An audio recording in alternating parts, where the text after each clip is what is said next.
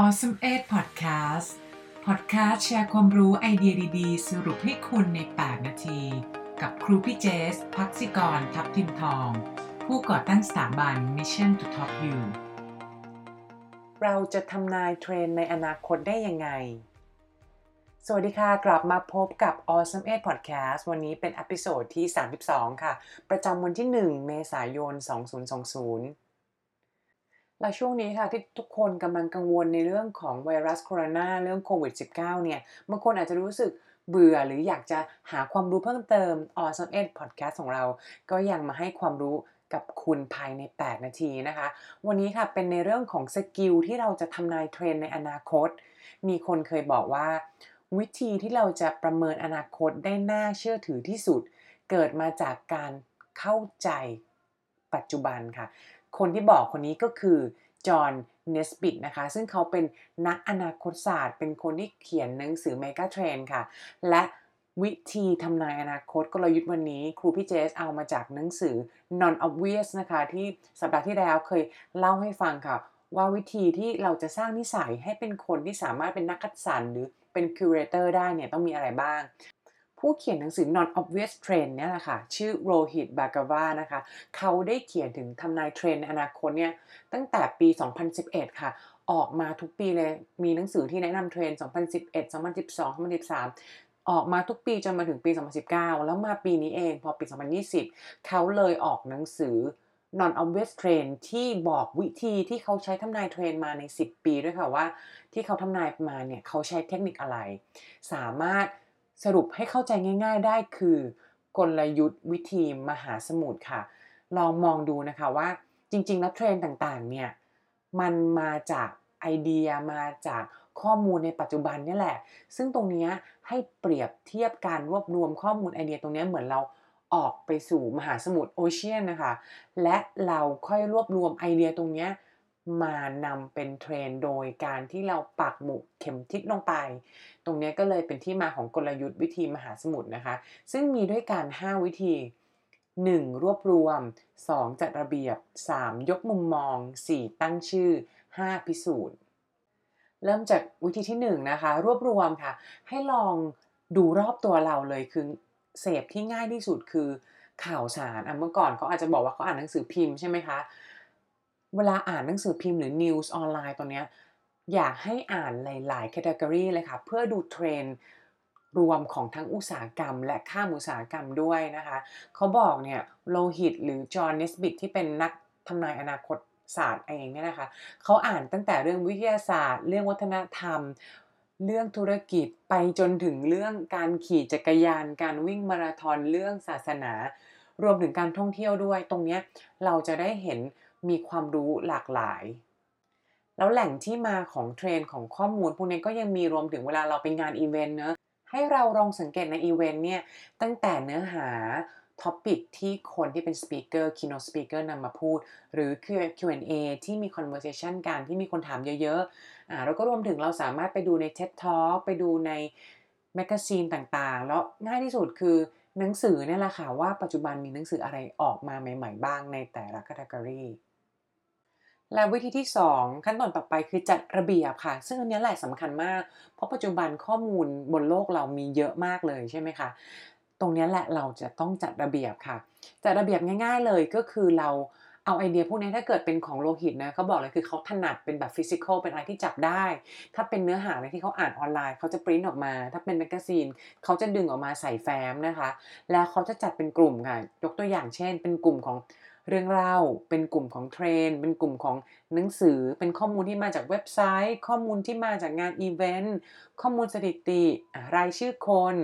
แอปพลิเคชันต่างๆหนังสือที่เขาอยากจะต้องอ่านสิ่งต้องทำคนที่ต้องเจออันเนี้ยแล้วแต่ว่าเราจะแบ่งกลุ่มประมาณไหนนะคะแต่ทิปและเทคนิคในการรวบรวมไอเดียเลยอันดับแรกหาแฟ้มมาก่อนเพราะประเด็นสำคัญของแฟ้มตัวนี้คือเป็นพื้นที่กลางที่เปิดให้คุณเนี่ยสามารถนำไอเดียต่างๆมาเก็บไว้ได้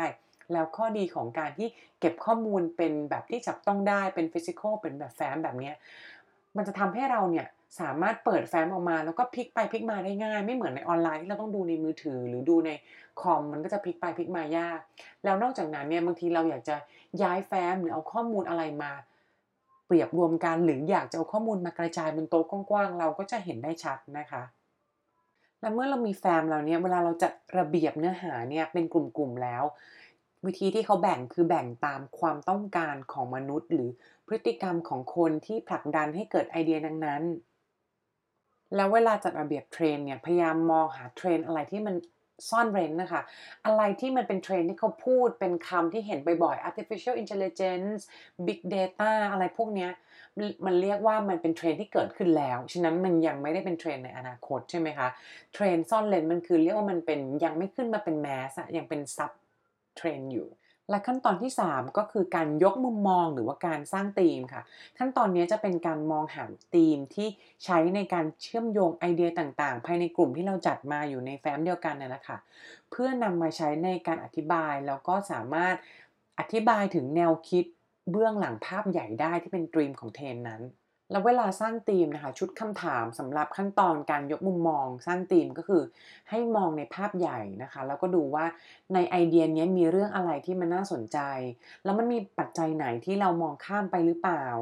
ธีมโดยรวมของไอเดียเหล่านี้คืออะไรแล้วมันสามารถนำไปเชื่อมโยงกับอุตสาหกรรมต่างๆได้ยังไงและขั้นตอนที่4ก็คือการตั้งชื่อการตั้งชื่อเนี่ยเป็นศิลปะให้คนพูดถึงเทรนด์นั้นนะโดยที่ถ้อยคำที่ พูดแล้วฟังทีเดียวแล้วเข้าใจได้เลยนะคะอันเนี้ยเขายกตัวอย่างมานะคะเดี๋ยวขอเปิดในหนังสือไปพร้อมกันเลยเขายกตัวอย่างมาอันที่เขาตั้งชื่อแล้วมันพีกมากๆเลยก็คือ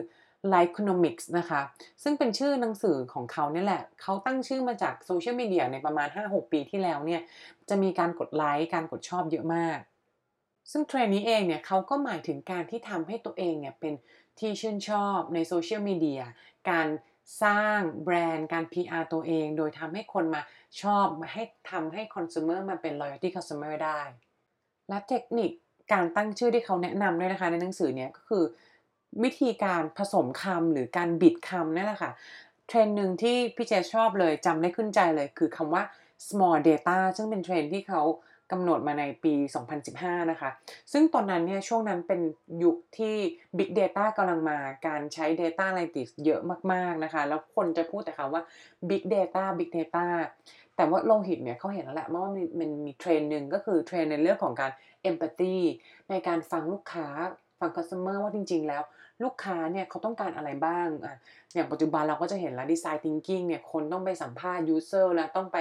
ออกไปข้างนอกไปสัมภาษณ์ลูกค้าไม่ได้ดูแค่ข้อมูลที่มาจากยอดขายข้อมูลที่มาจากตัวเลขขึ้นลงใน Excel เท่านั้นซึ่งพวกนั้นมันเป็น Big Data ใช่ไหมคะ